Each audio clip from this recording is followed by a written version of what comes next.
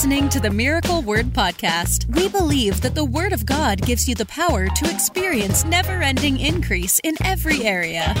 If you're ready for revelation that will take you to the next level, you're in the right place. Here's your host, evangelist, author, and founder of Miracle Word University, Ted Shuttlesworth Jr. 7 churches to avoid in 2022.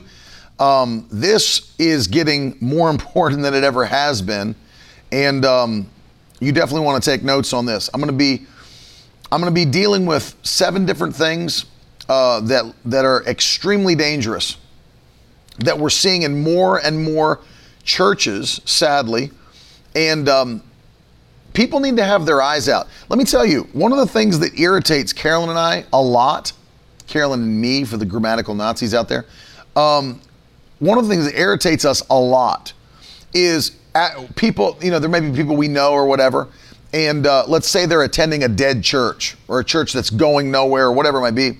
They're just dead, just completely dead, and entrenched maybe in a spirit of religion, or they don't preach the full gospel, whatever it might be. And they'll say, well, we just feel like God is keeping us there. We feel like God is, he's keeping us there to change it, to change that. It's like, that's not how God works. God does not work by insubordination. I've said that on the broadcast before.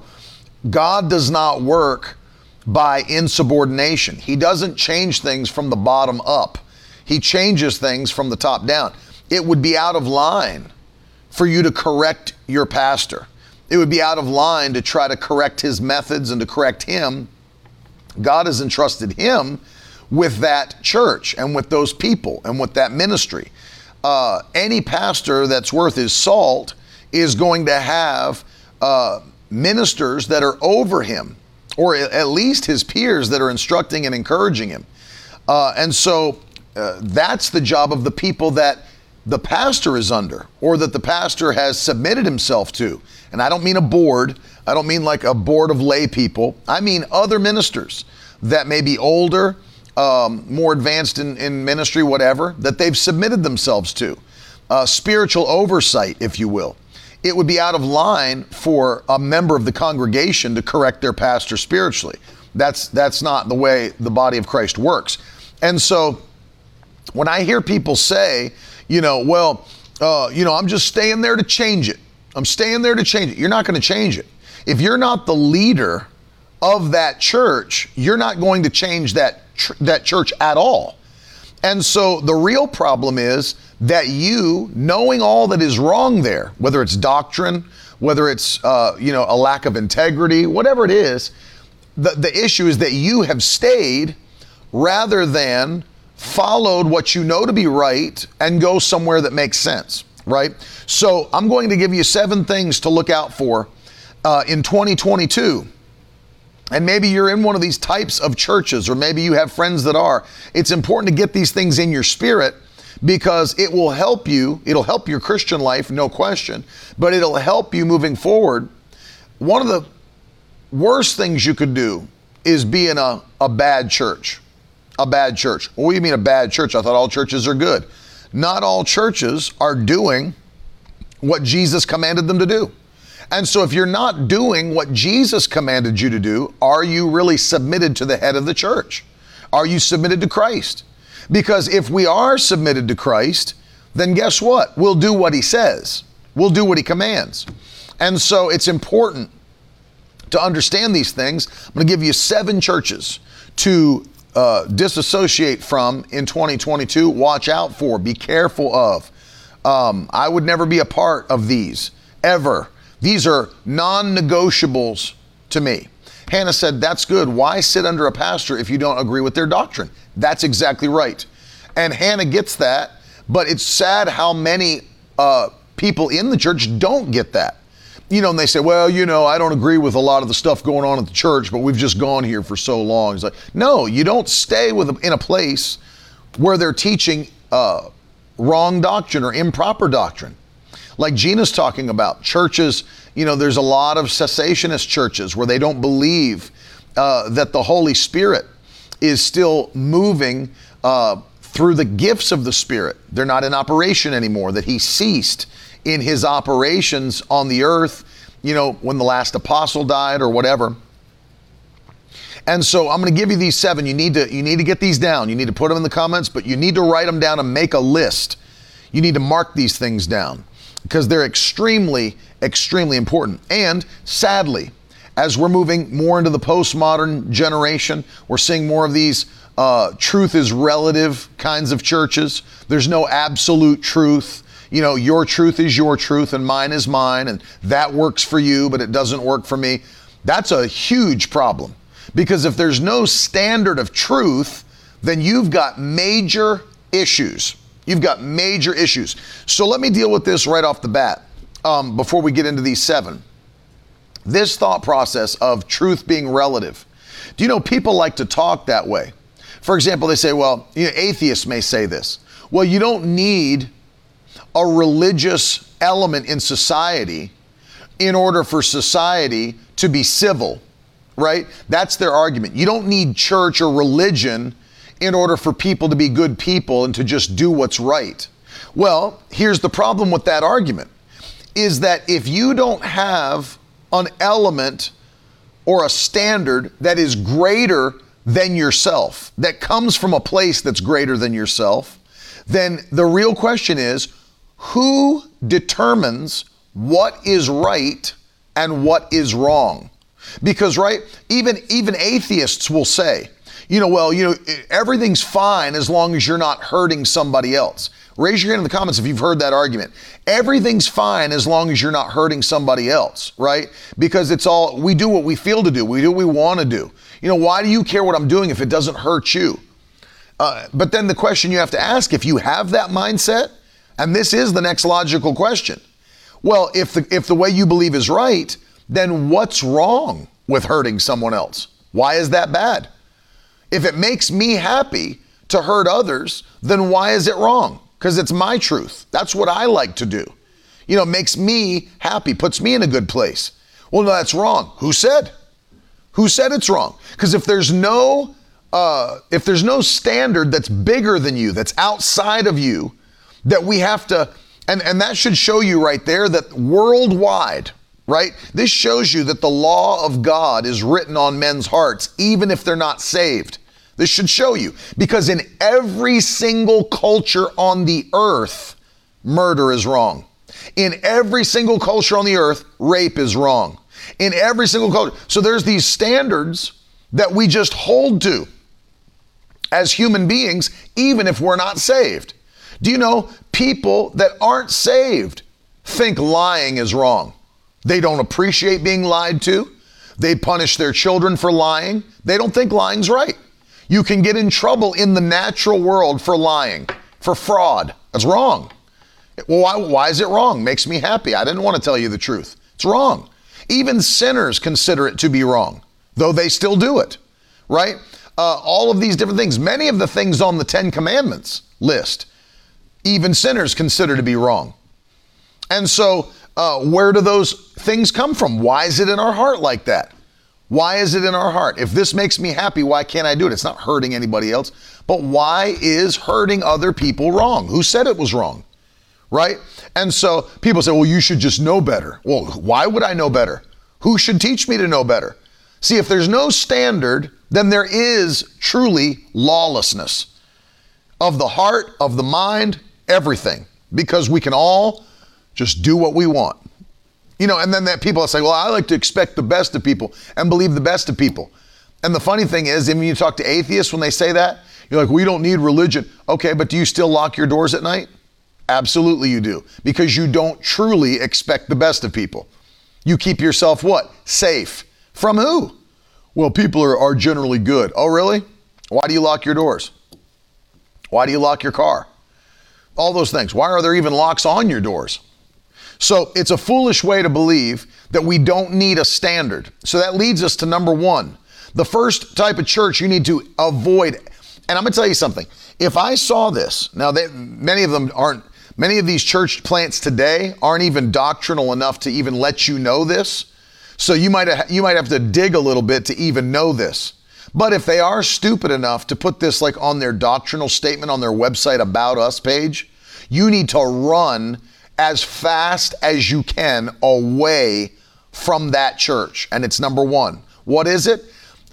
That they don't believe that the Bible is the inspired, inerrant Word of God. Two things: inspired and inerrant. Inspired meaning no man wrote the Bible. And the Bible teaches that, by the way, about itself. No man wrote the Bible. The Holy Spirit inspired every single word in the Bible. The Holy Spirit overall is the author, though he used men to write the words. But he gave them the words, and the Bible teaches us that.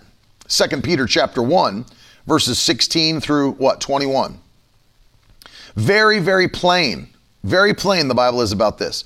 All Scripture is given by inspiration of God. It breathed out of the mouth of God. So if you're at a church that does not believe that the Bible is the inspired, inerrant Word of God, I'm not even joking you. That's a deal breaker. You need to run as quickly as you can from that church. You know why? Because again, what I just explained to you is what they'll be doing. You can't hold anybody to a standard because, and I've studied all this stuff, the people that believe like that, you know what they start saying? Well, you know, these were just human men that wrote these books. These were just flawed men. You know, we can't really, they didn't understand culture. You know, they believed in slavery. You know, you can't really listen to what these men from 2,000 years ago wrote down on, and that's how they'll start to approach the Bible. Well, you know, I believe there's some good principles in there. This is what they say. I've heard them say it. Well, I believe there's some good principles in there. And, you know, I like to look at what Jesus said and did, but I actually heard a theologian, quote unquote, say, I love Jesus, but I tolerate Paul. That's what he said. I love Jesus, but I tolerate Paul. Talking about their writings, like what they were taught that were recorded in the Gospels versus the epistles. Love Jesus, love his teachings, I tolerate Paul. That's because you're an idiot. That's because you think people wrote the Bible, not the Holy Spirit with his overarching thread of continuity from the Old to New Testaments. I mean, ridiculous. And so if there's a church that does not believe that the Bible is the inerrant and inspired word of Almighty God, you need to get out and get out quickly, because now you've got no standard that is supernatural to hold to. You've got no standard whatsoever. You say, well, are there really churches that do that? Absolutely, there are churches that believe like that. And it's demonic to try to take what God gave us as his most precious gift after Jesus and the Holy Spirit and say, well, you know, this is just natural, just like any other book. This is just on par with the Quran. It's on par with anything else. It was written by fallible men. You know, that's how they talk. That's what they believe. Michael says, should Christians make any references to the book of Enoch? I hear it mentioned a lot lately. It's not in the Word. Would not be Spirit-led, right? The book of Enoch is not inspired by God.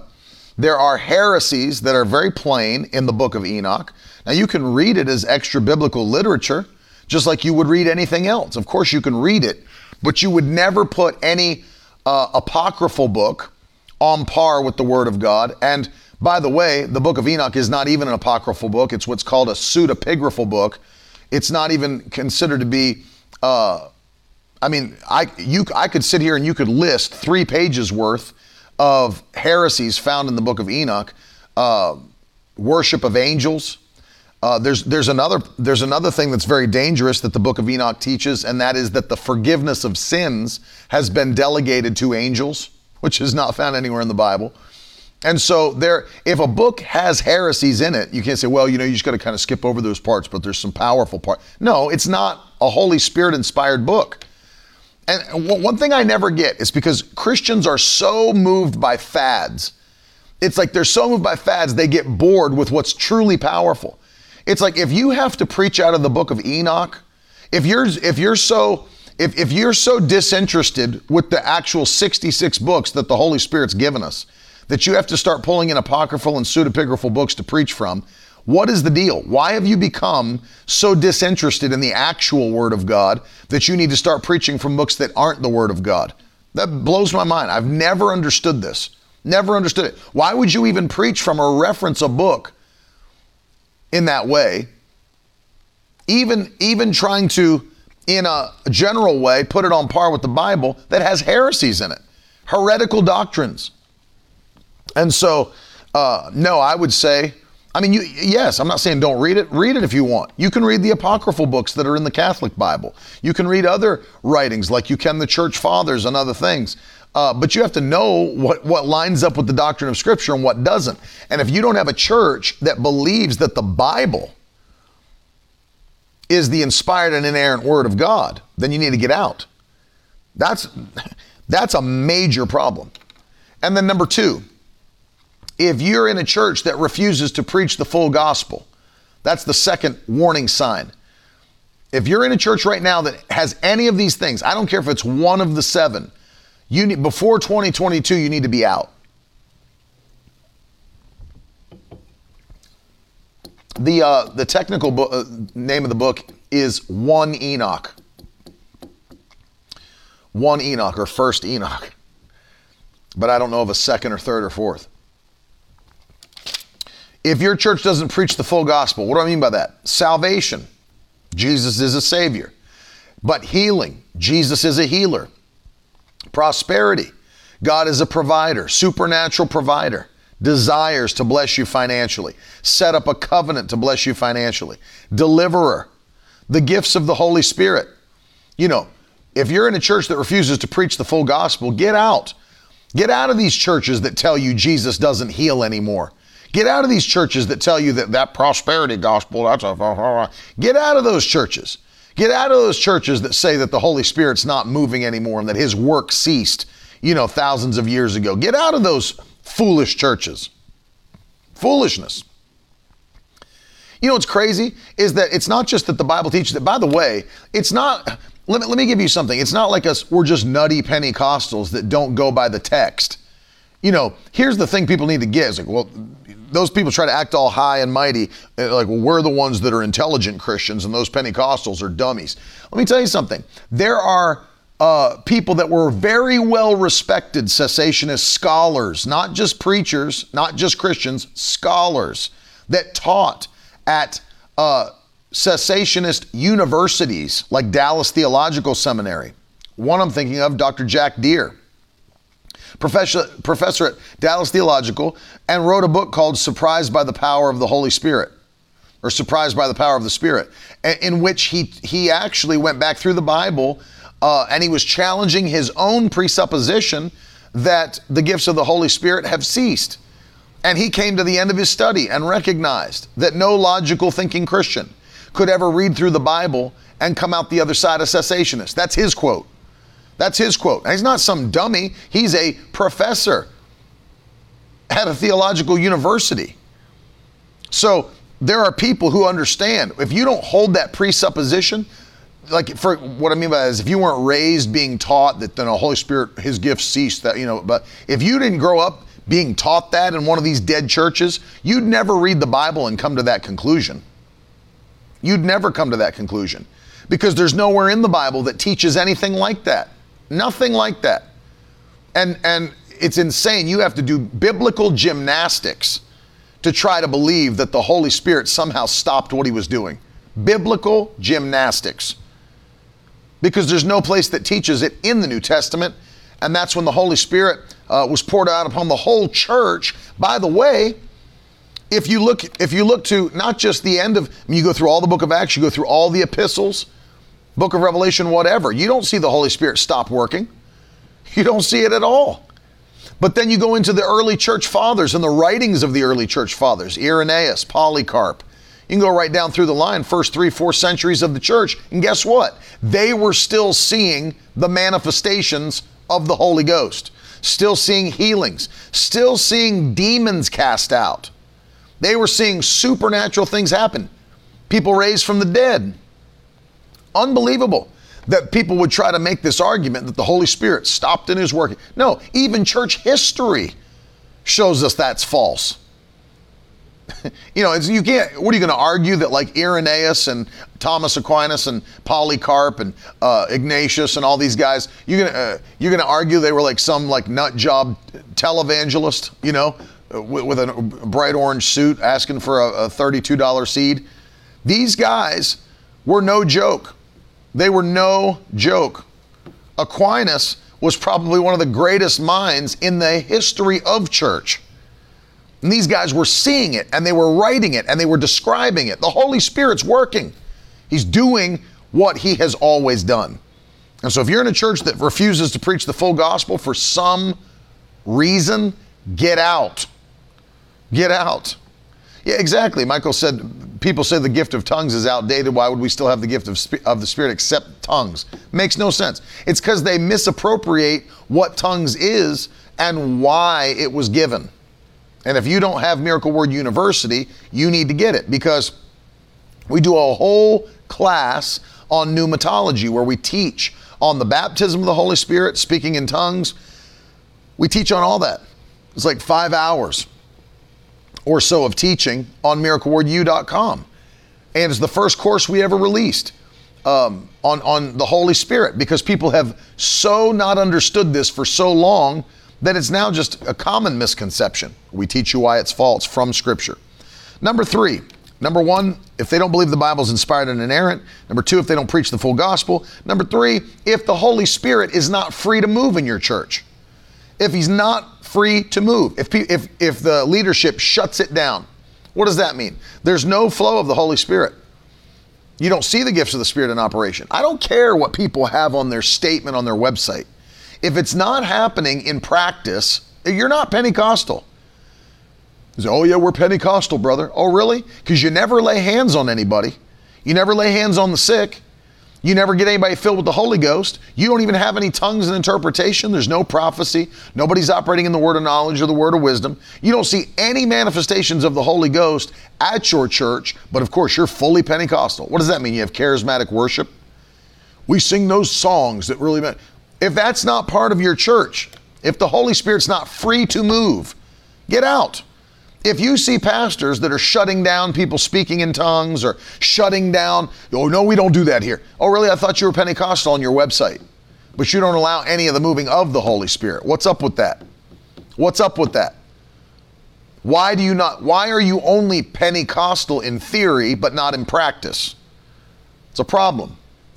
It was such a problem in Canada, the Canadian Pentecostal churches, that the headquarters of the PAOC sent deacons out throughout the nation to attend these churches and make sure that they were still practicing Pentecostal distinctives, like baptizing in water, and are you still giving altar calls? Are you still laying hands on the sick? Are you still getting people filled with the Holy Ghost?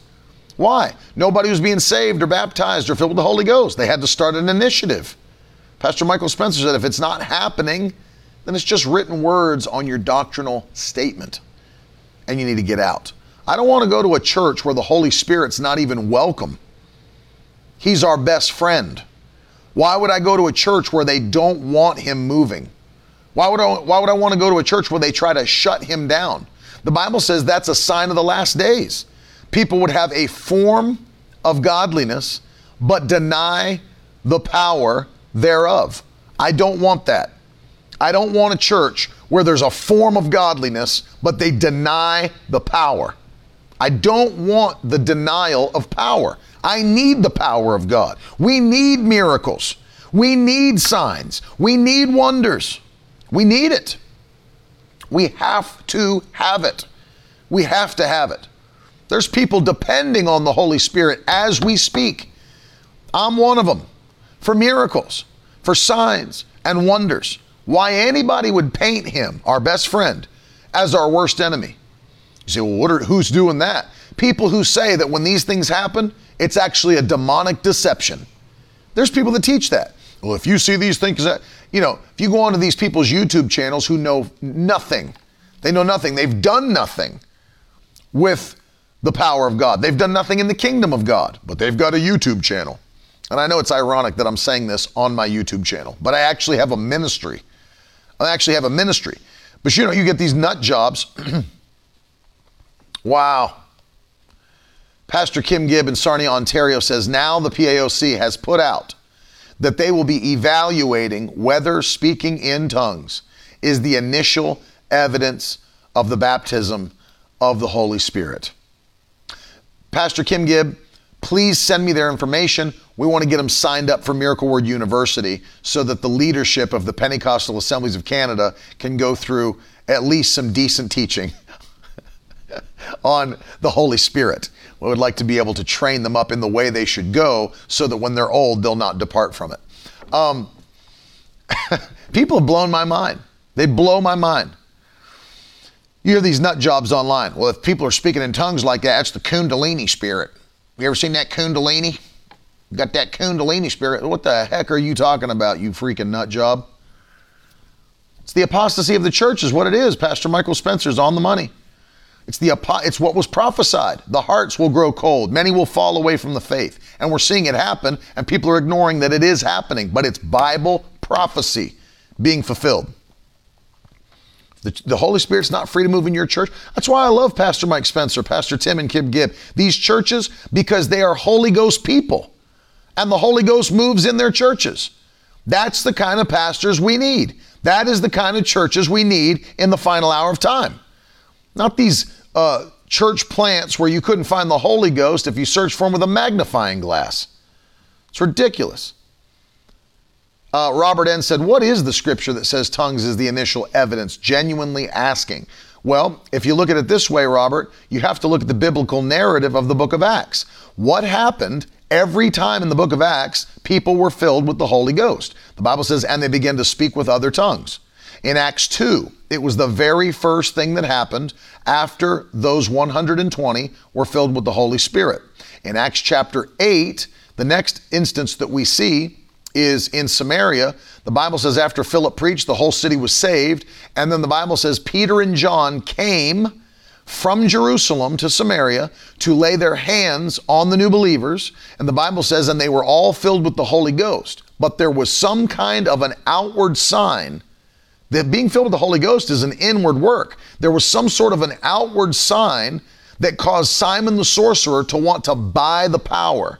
He said, I want to have the power to get people filled with the Holy Ghost. He saw them doing something. By the way, it's the only record that we have where people, it doesn't specifically say they spoke in tongues, but we know there was an outward sign that caused Simon the sorcerer to want to buy the power. Acts chapter 10, Peter is in Cornelius's house and preaches the gospel. They were all saved and filled with the Holy Ghost at the same time, and they began to speak with other tongues and prophesy. That's number 3. Number 4, Acts chapter 19, Paul goes to Ephesus, modern day Turkey, finds 12 men that he said, have you received the Holy Spirit since you became a believer? And they said, we've not even heard there is such a thing as the Holy Spirit. Which baptism were you baptized with? The baptism of John. He said, that's baptism of water. Then he preached Christ unto them. They were baptized in the name of Jesus Christ, which means they got saved. And then he laid his hands on them, and they were all filled with the Holy Spirit and began to speak with other tongues.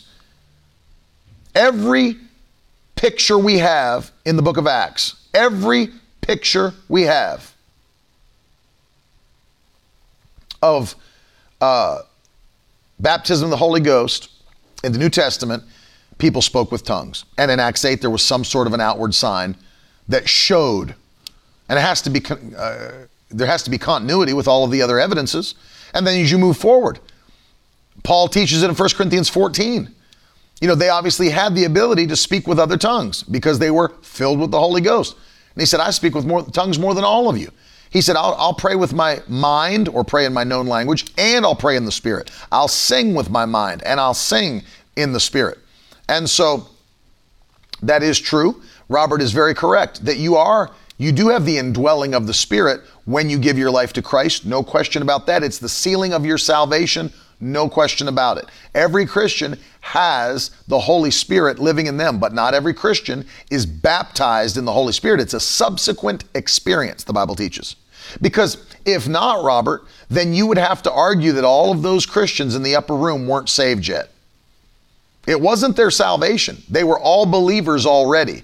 Christ had already died, he had already been raised from the dead, and he had already ascended into heaven, and they were all Christians already. All of them.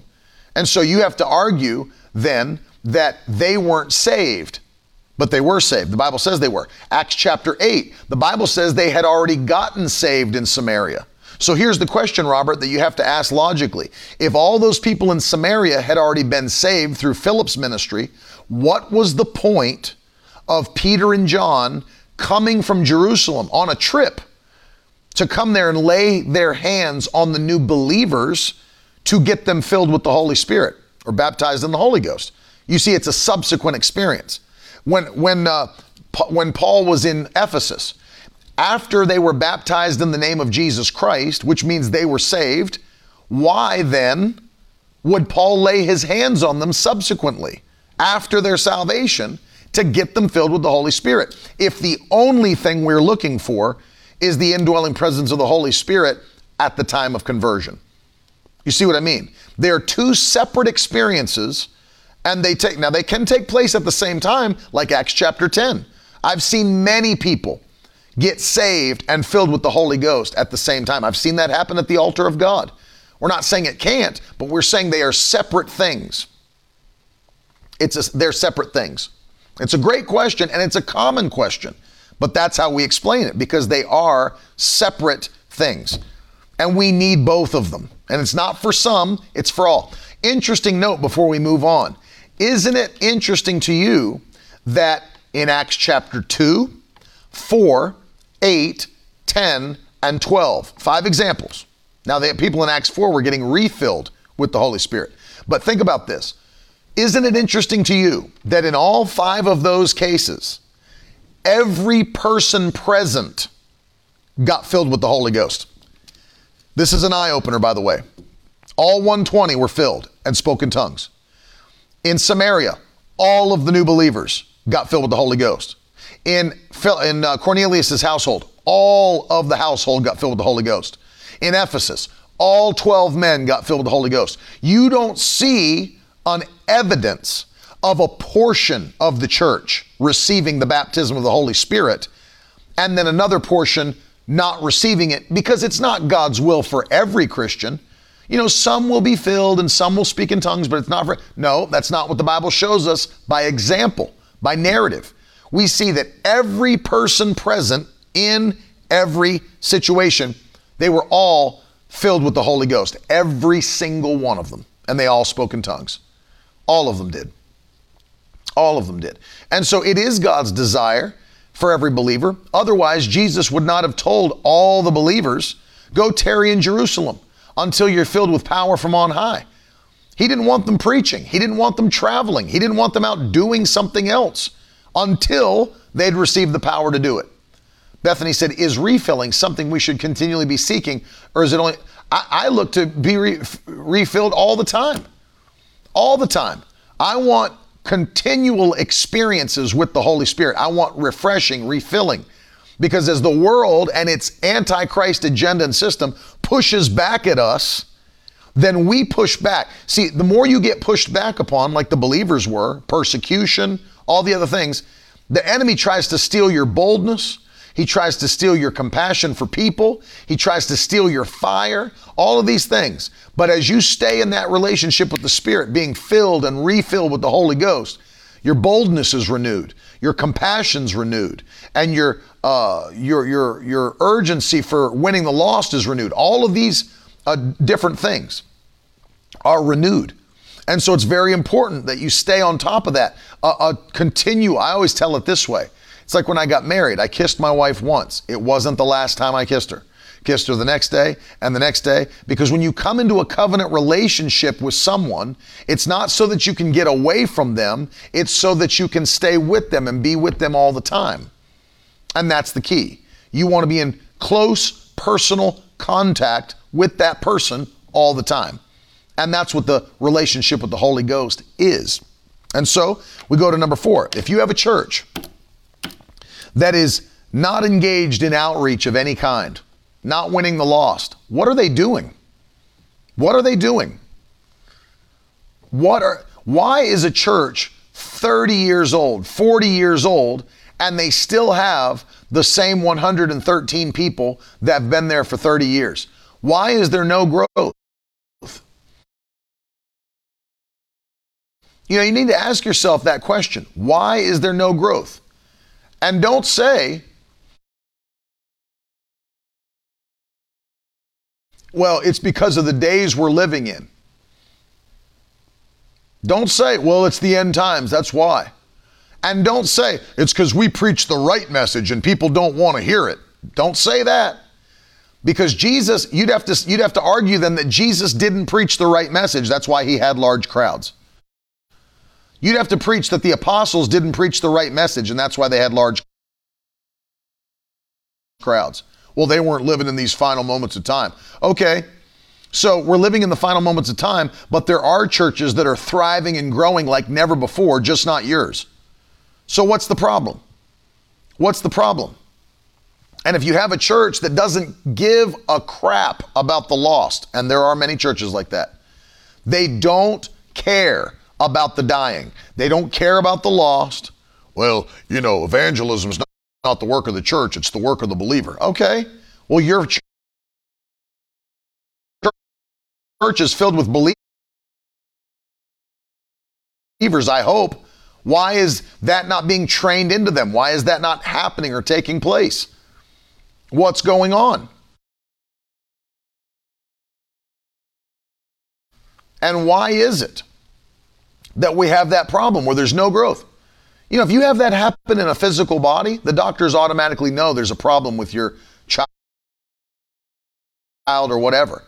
Your child is 30 and looks the same as when they were born. No growth. That's a problem. That's a problem.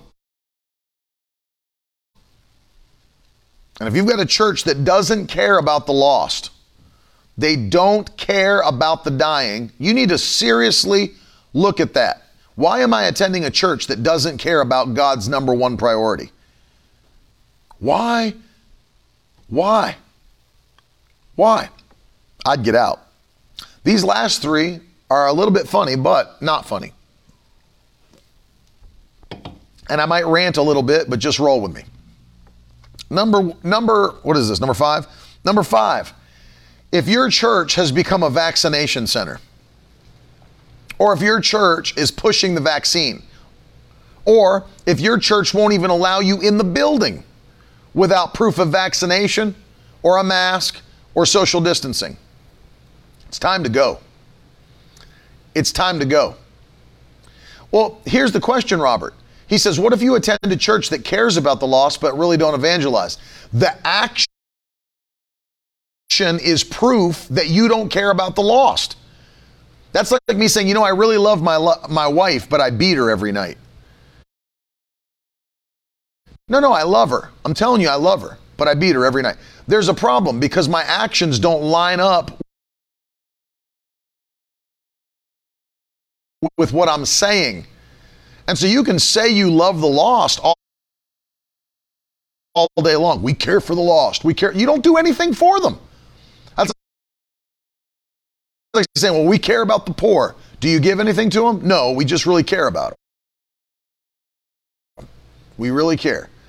It's what you do that proves you care. And so number 5, if your church, 3 things. If your church is pushing first of all, if your church has become a vaccination center, what do I mean by that? They're doing vaccinations on the church property. Gone. I am gone. I am gone. Number 2, if they're pushing or speaking from the pulpit, encouraging you to get vaccinated, or if they're out there talking about you can't come to church unless you have a mask, you can't come to church unless you're vaccinated, you can't come to church unless so I'm gone. I'm gone. I'm absolutely gone. So we're faith people. We're faith people. Faith people. You're not faith people. Don't go around fronting that you're a faith person. And that foolishness is going on. There's a guy, well known. You would know it if I said his name. well-known church, put it out on their social media. They're Pentecostals. You can't come into our church without proof of vaccination. You can't come into our church and eat. Now listen, even though you have proof of it, you still have to wear a mask the whole time. And socially distance. And socially distance. So all three things, you couldn't even come to church. Then he said this in the same ad. And if you're a child or an elderly person that cannot take it, then we want you to stay home. That's what they said on their public social media post.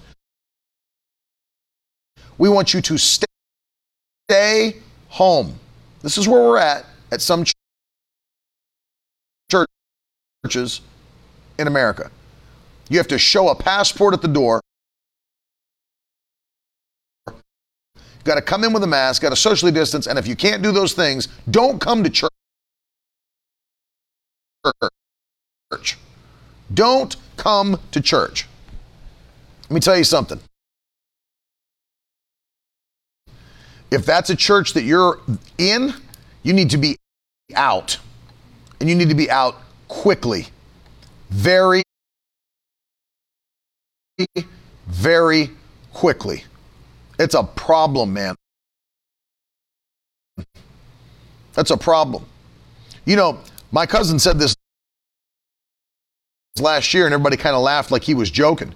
He said that the same churches that shut down and stayed closed the entire time are the same churches that when they reopen are going to require a vaccination passport for you to come to church. And people are like, that's never going to happen. That's conspiracy theory.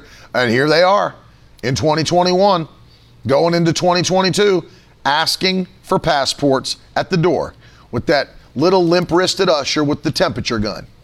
Just need to get your temperature real quick. I bet you do. Absolutely a problem. Absolutely a problem. Need to get out. Number 2, or this would be number 2 in my rant, but this is number 6. Number 6, if you have a church that is so lax on caring about your family's safety in the days that we're living in, get out. Get out. What do you mean by that? I've got faith, but I also use wisdom. We're harmless as doves, but we are wise as serpents. That's why I do have locks on my doors at my house. That's why I do have an alarm system at my house. That's why I do have a gun, multiple guns. For those that are listening at the NSA or the FBI, they're water guns. They're water pistols. I put lemon juice and squirt the burglars in the eye. But that's why. Because Jesus even just told his disciples, sell what you got and buy a sword. It's time for that. And so, yes, we trust God, but we use wisdom. We're not dumb. We're not dumb. And then you have the church that's that's lax on safety, and then you got your children in there. You don't know what's going on in the children's classes. You've got nut jobs roaming the streets on drugs. People on heroin. People that are demon possessed. So how many of these videos do you have to see on social media of people coming in and shooting up churches before pastors get a revelation? Maybe we should have some security at the church. Maybe we should have some security cameras. Maybe our ushers should carry weapons. Say, oh, brother, I don't know about all that. I do. I'm done seeing churches be shot up. Thank God. I think it was that Nigerian pastor. Did you see him tackle the dude on the stage with the gun? Is he Nigerian? Yeah. Pastor Tony Suarez posted that on social media. And here's I think he was a Nigerian pastor. A guy came right into his church. So thank God for the boldness of the pastor. He had the worst ushers in the history of ushering. Probably all of them asleep somewhere. How in the world did that dude get onto the platform with brandishing a weapon? How do you get that far? You can't even get that far at a concert. How do you get that far at church? How are you on? I'm watching the video. I think it was from a security camera of the church. I'm watching the video, and the dude's up there in shorts waving that handgun around at the crowd while the church mothers are rebuking the devil. Why are the church mothers having to rebuke the devil? Where were the freaking ushers? Yes. I did hear the story, Robert, about John Hagee's church where the guy came and unloaded a full clip at him. But why do we have to have miracles like John Hagee had? Why is there nobody? I mean, it's ridiculous. You know, if you've got some nutty looking dude come in the back door of your church with a black duffel bag or backpack, it might be time to just take a look or have the ushers take a look. I remember I was at DCC one time and I was on the keyboard and I spotted it first because I'm looking at the whole crowd. And I saw a guy slide into the back with a backpack and he looked shady and the backpack looked shady. And I was able to keep on leading worship with my right hand and singing, and with my left hand on my phone, I'm texting Pastor Marco, Pastor Terry's right-hand man. You need to get this guy and check his bag and get a hold of him quickly. I felt it in my spirit, like get a hold of him quickly. Why is everybody's like, isn't that wonderful? We've got a new guest with a bag. When are you going to get people who have enough wisdom to understand that there's a devil who hates church and hates Christians and is demonically inspiring people whose minds are open to the realm of the demonic? People are on drugs, people have problems, and you've got the safety. Let me tell you, the pastor will answer to God because the safety of the sheep is entrusted to the shepherd. The shepherd, what are you doing? Why don't you have people? Why is it two old retired dudes that just sit in a chair next to the door and talk about football? Why aren't people on their guard for what the devil's trying to make happen in America? People are just gathering like a bunch of numbskulls. Well, we just expect the best of everybody and no. Plan for the worst and expect the best. Plan for the worst. You need to ask, why has nobody asked the question? You know, if you had a question, why wouldn't you say to yourself introspectively, if the devil was going to destroy my church, how would he do it? If there were going to be people that came in to take us out, how would they do it? And what could we do to stop that from happening? How can we make it happen? You know, is it easy for somebody to slip to where our kids' class is and check a few kids out? Is there any kind of system? Or can somebody just show up at the door and be like, hey, I'm Uncle so-and-so. I wanted to pick her up. Is that able to happen at your church? Can somebody just show up at the door and be like, hey, the parents wanted me to pick them up for them. Oh, really? And then we just hand kids to the dudes we don't even know who they are? Why is that going on at churches? Why has nobody addressed those things? You see what I mean? If you go to a church like that, get out of a church like that.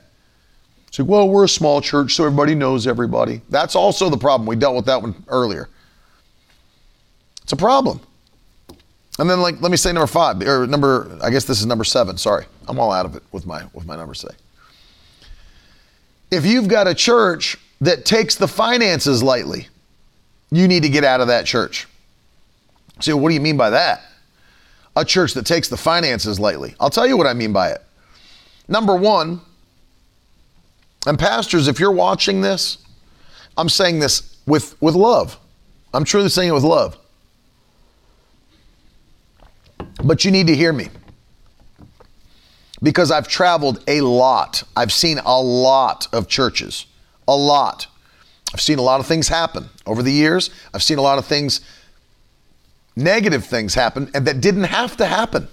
Didn't have to happen. First, if you're flippant with your giving at your church, stop it. Stop it. What do I mean by that? Well, if you receive the offering, it's like, hey, just as you're leaving today, just drop it in a box in the back as you go. No, stop doing that immediately. Stop that whole, on your way out, drop something into the... What you have in your hand is a sacrifice unto God. You don't flippantly throw that into a box on the way out as you're going to the restaurant. That is brought to the altar and given to God. You don't take those moments lightly. What we're doing, this is a covenant action that brings increase. Don't take it lightly. Don't treat it like, it's because there's a lot of pastors that they get awkward when it comes to money stuff. Don't be awkward about it. Get enough in your spirit that you know why it's important, why the church does it, and why it needs to be pushed even heavier than it is right now. Don't try to gloss over the offering. Don't try to gloss over the finances. You need to have a revelation as to why it's important for your people and for the church. And then you treat it as important as it is. What I'm sowing into the kingdom of God, it represents my life. This is my tithe. This is my offering from all the time I took away from my family, away from my children, away from my household to go and earn this money. And now I'm giving it to the house of God. I'm not against sowing online offerings or tithes or whatever, Mary Beth. I'm not against that. What I'm talking about is the attitude with how flippant we make the seed.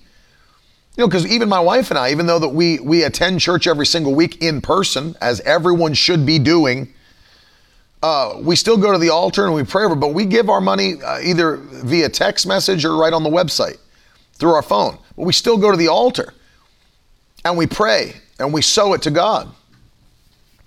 It's an important thing. Then, let me just say this. If you go to a church where after the offerings are given, you've got a shady church where it's like you've got the same two people every single week that go into a room in the back where there's no security cameras, just a room in the back where they open envelopes, and sit there and pull all the cash out and just count the cash. Like, where is the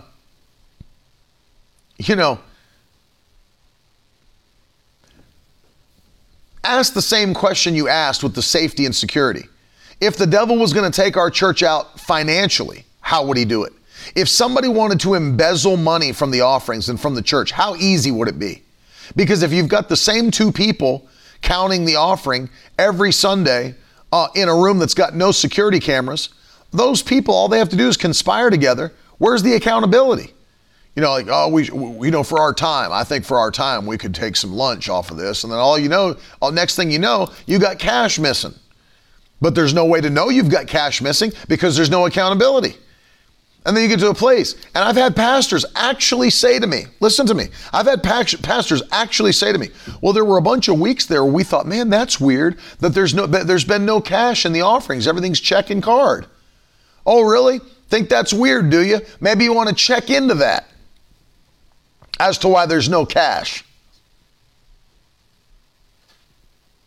Yes, Miranda, I think it's wrong. I think you should move away from where you live and make the first priority of your life where you go to church. I've preached that on this broadcast for years, that we need to plant ourselves in a place where there's Holy Ghost church. Absolutely. I think you should move yourself to a place where you're being fed and be a part of that church and volunteer in that church and give your time. You can work anywhere. You can do things anywhere. But make God your priority and He'll make you His priority.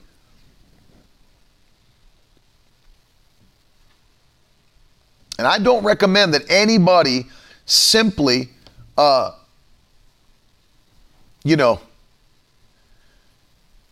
thank God for technology. I thank God for online and all of that stuff. But I said it yesterday, it does not take the place of obeying the Word of God and gathering together with other believers.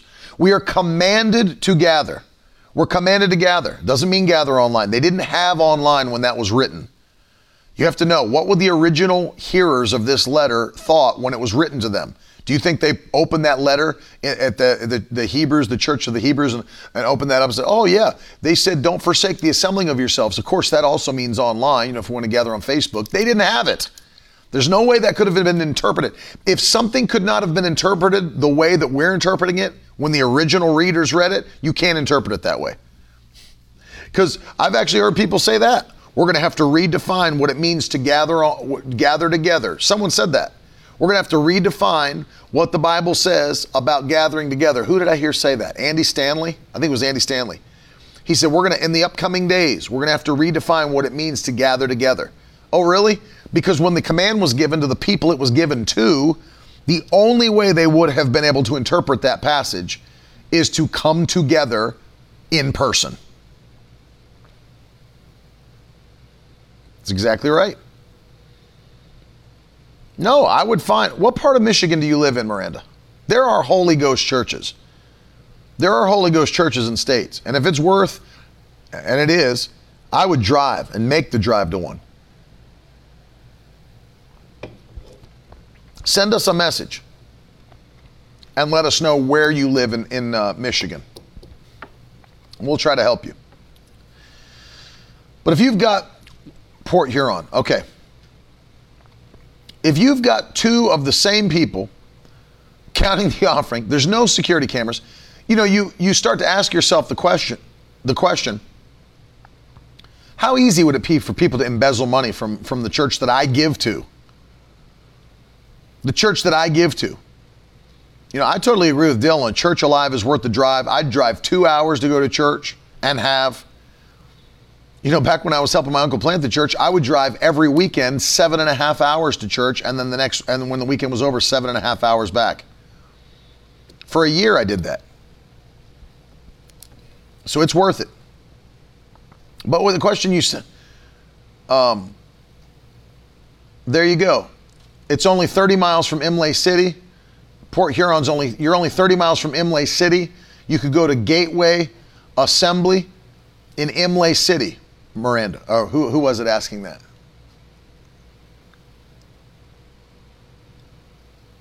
Oh, Miranda.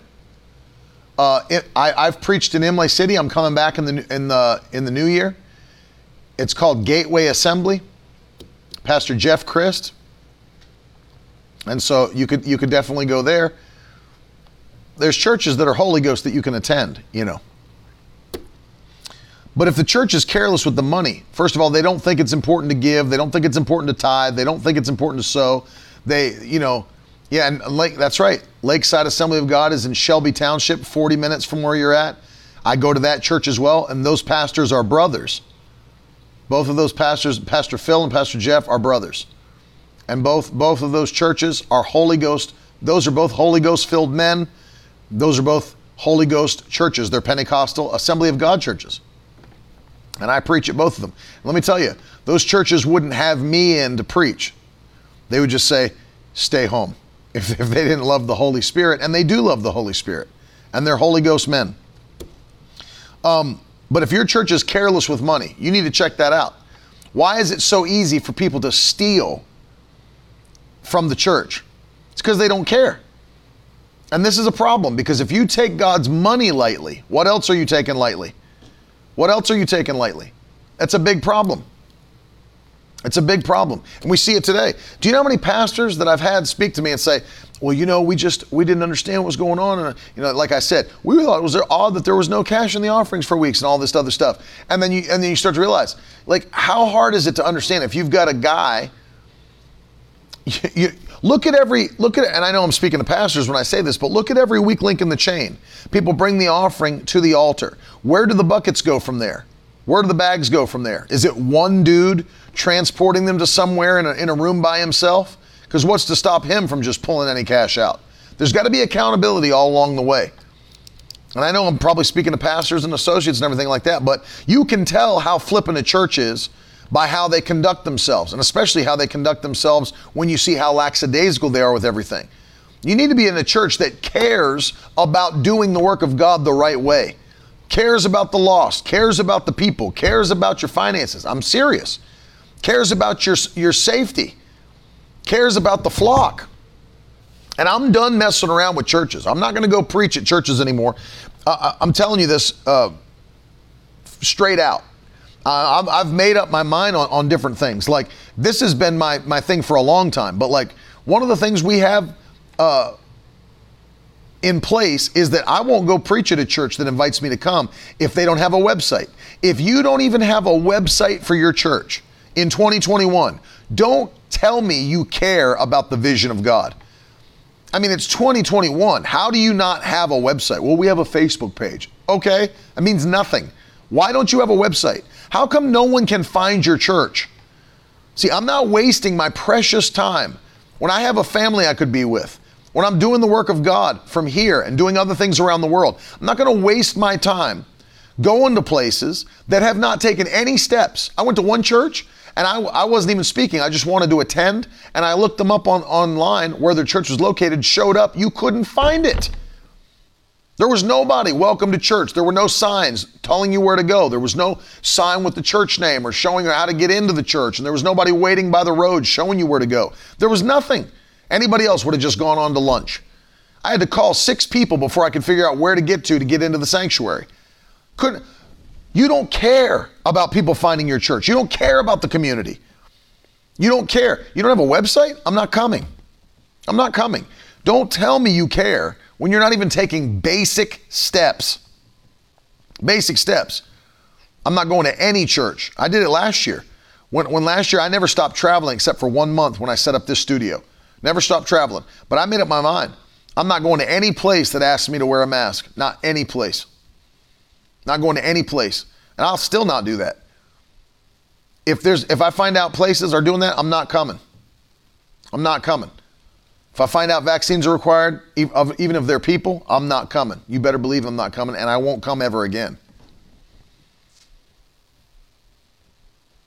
Ever again. All those different things. I'm not messing around with people that are halfway. And in all honesty, they're probably just backslidden. They got no fire, no urgency. You know, my home church is in Margate, Florida, Abundant Life Church. And I'm just not messing with it. There's too much to do. Too much to do. You know, it's crazy to me too. It's like people are on the evangelistic field like I am, but there's people that are like, you know, you need to take this. You can go somewhere. And I've thought about it too. And it's like, it's one thing. It's one thing if you're like, you know, we're going to a place where people have never heard the word of God, and it's a true outreach where the souls need to be saved, and it's a true, but it's like going overseas to go to a conference and I have to, you know, they want me to vaccinate before I come. I'm not coming. Or vaccinate so I can come back to America. I'm not coming. You've got your own churches. Do your own work. I'm not coming. It's ridiculous. And people are like, no, it's really important. It's not. And then you get governments that still want you to social distance and have 25% capacity. It's not worth it. It's a waste of time. It's a big waste of time. You know, if you've not seen me, I don't know if you've seen that I've transitioned out of some of the things that I used to do that I'm not even doing anymore. Like, you know, I'm not even going to get into it, but we're at the place, it just doesn't even make sense. And I'm not going to waste time. And you shouldn't be wasting time in churches like this. If you missed it, before we pray, they don't think the Bible's the inerrant and inspired word of God, number 1. They don't preach the full gospel, number 2. The Holy Spirit's not free to move, number 3. There's no outreach going on. People aren't being saved. Number 4. Number 5, they require the vaccination or proof of vaccination, or they're pushing the vaccination, or the church has become a center for vaccinations. Get out quickly. The safety of the flock isn't even thought about. People could just come in and cause trouble with no repercussion. No usher would stop them. You could walk from the front door to the platform and not one person would stop you. Not one person would stop you. Get out. And then they're careless with their money. Get out. Get out. Get out. And go to an on-fire church. So, well, I can't find one. When people tell me they can't find one, I know they haven't researched very well, because you can find anything on the internet. Anything. And if you really did an in-depth search for Pentecostal churches, you would probably first say Pentecostal denominations and search. Which ones are the Pentecostal denominations? Assemblies of God, Church of God in Christ, UPC, whatever it is. And then you find them and you say, well, where are all these churches in relation to me in these denominations? That's the first thing I'd check. And then I'd look for what are the non-denominational churches that are Pentecostal, and find one. And if you got to drive. It's worth the drive to be in the power of the Holy Ghost. It's worth it. Where we plant ourselves, I want you to hear this from me before we pray today. Where we plant ourselves now and in the upcoming year is going to mean everything. It's going to mean everything with how we fare in the Holy Ghost, what God is using us to do. Where we plant ourselves.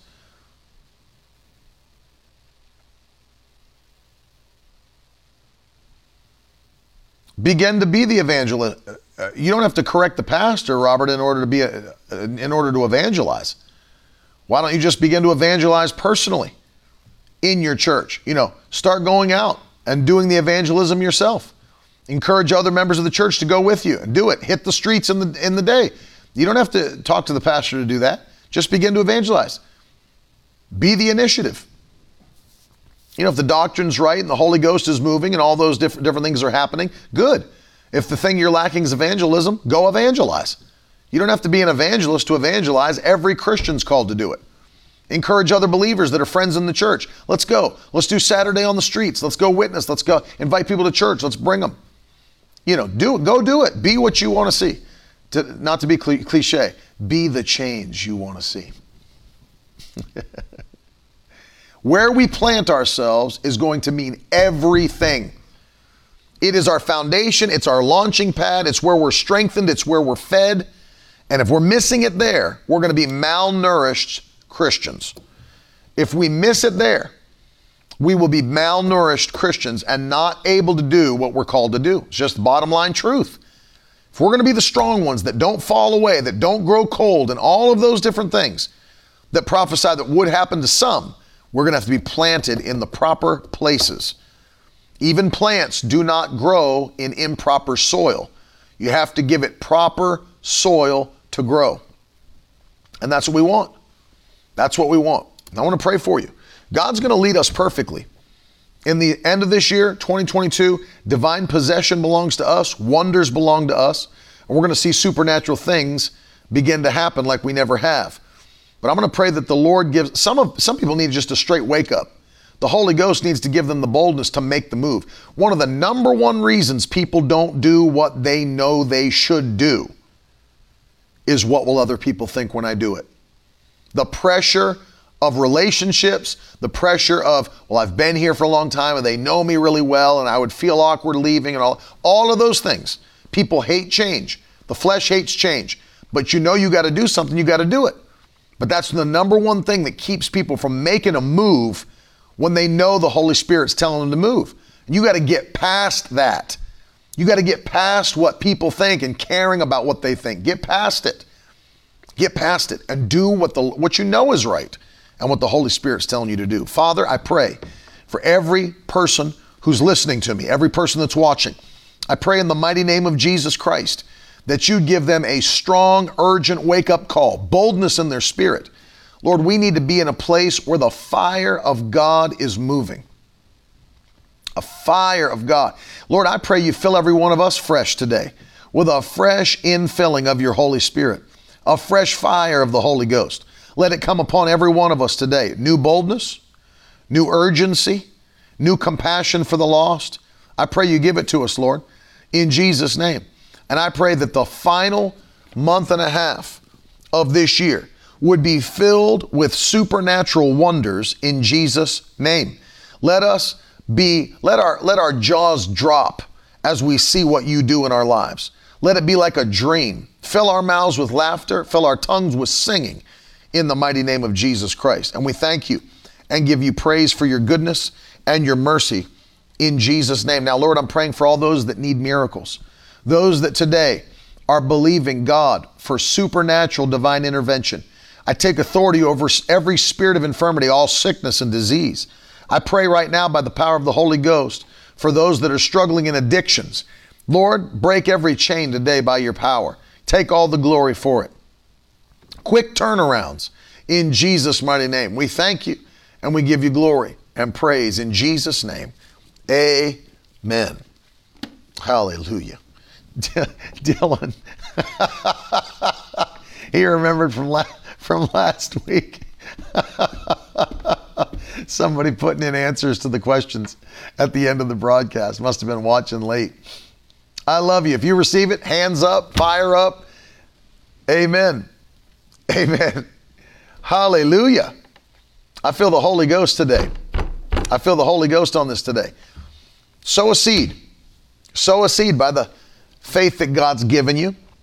The Bible says he's dealt to every man a measure of faith. But after the measure of faith, we are responsible to build that faith by hearing the word of God. Those of you that are on every day, your faith is constantly being built. And I'm thankful that you're on.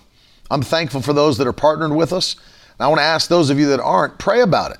Ask the Lord, what can I do on a monthly basis to join Ted and Carolyn as they're touching this generation before it's too late with the gospel of Jesus Christ? And then stand with us. Be a part of what God's doing. God will bless you for it abundantly. We have so many testimonies of people. I might get all the testimonies that we have when we get to the partner banquet this week. I'd love to hear people's testimonies of what the Lord has done in their life since they've joined us as partners. If you'd like to do that, go to miracleword.com.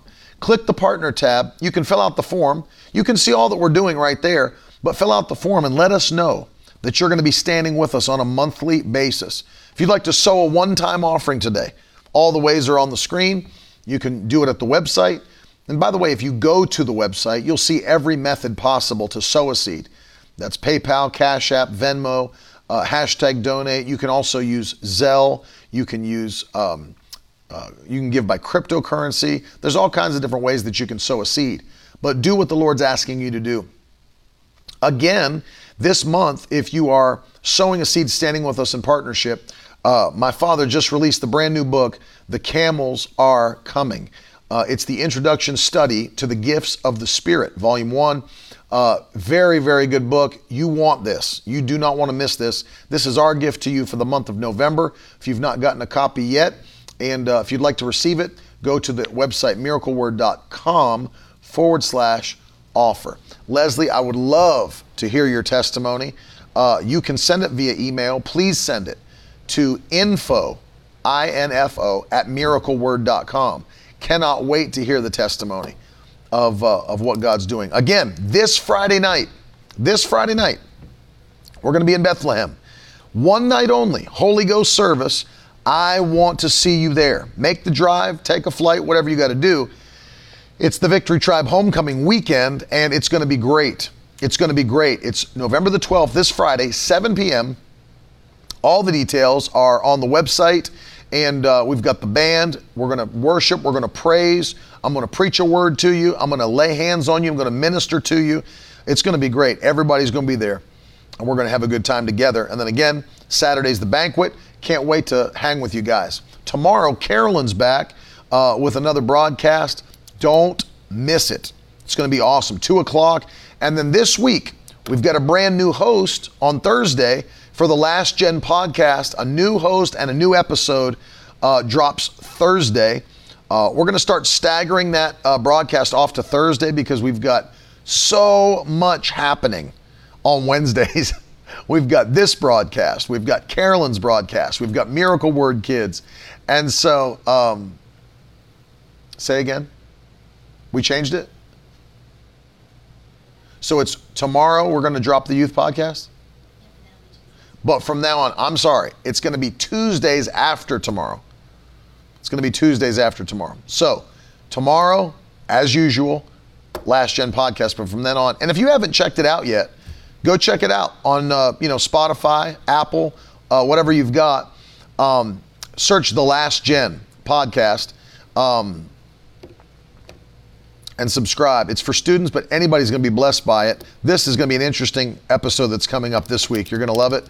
My cousin Preston Shuttlesworth is going to be hosting the podcast with a very, very interesting episode. It's going to be great. Faith said, how many members of the tribe do you predict to be there on Friday? I don't know. I know that on Saturday, we have approximately about 120 Victory Tribe members that are going to be with us on Saturday. So I'm not sure. Friday's going to be maybe that or more going to be there. I'm looking forward to it. I can't wait. Plus, all of those that attend Central Assembly of God are welcome to join us for the Friday night service. So it's going to be an awesome night. Very, very, very excited about it. I love all you guys very much. Don't forget, if you, Dylan said, when are you and Tiffany doing a business one again? What we talked about doing is, since we're headed up to Pennsylvania this week, we might drop it on stereo since all of us will be there. Jenna's going to be there, Tiffany, Zach, Carolyn, myself. We might drop a stereo, which we'll announce if we do, and then of course it'll go onto the podcast. But what was I going to say right before then? Oh, if you were a winner today, make sure you please send Jenna it's funny how I worded that because everyone's like, I'm a winner every day, my God. No, if you won Bible trivia today, send an email to jenna@miracleword.com. I love you guys, man. We're in revival at our church. We've got tonight, we've got tomorrow night. My father's preaching, ministering, and it's great. If you can get here, Abundant Life Church, all the info's on the website. Come be a part of these services. They're at 7 o'clock tonight and tomorrow night. I love you. Have a powerful day. I'll talk to you again soon. Now that's the stuff leaders should be made of.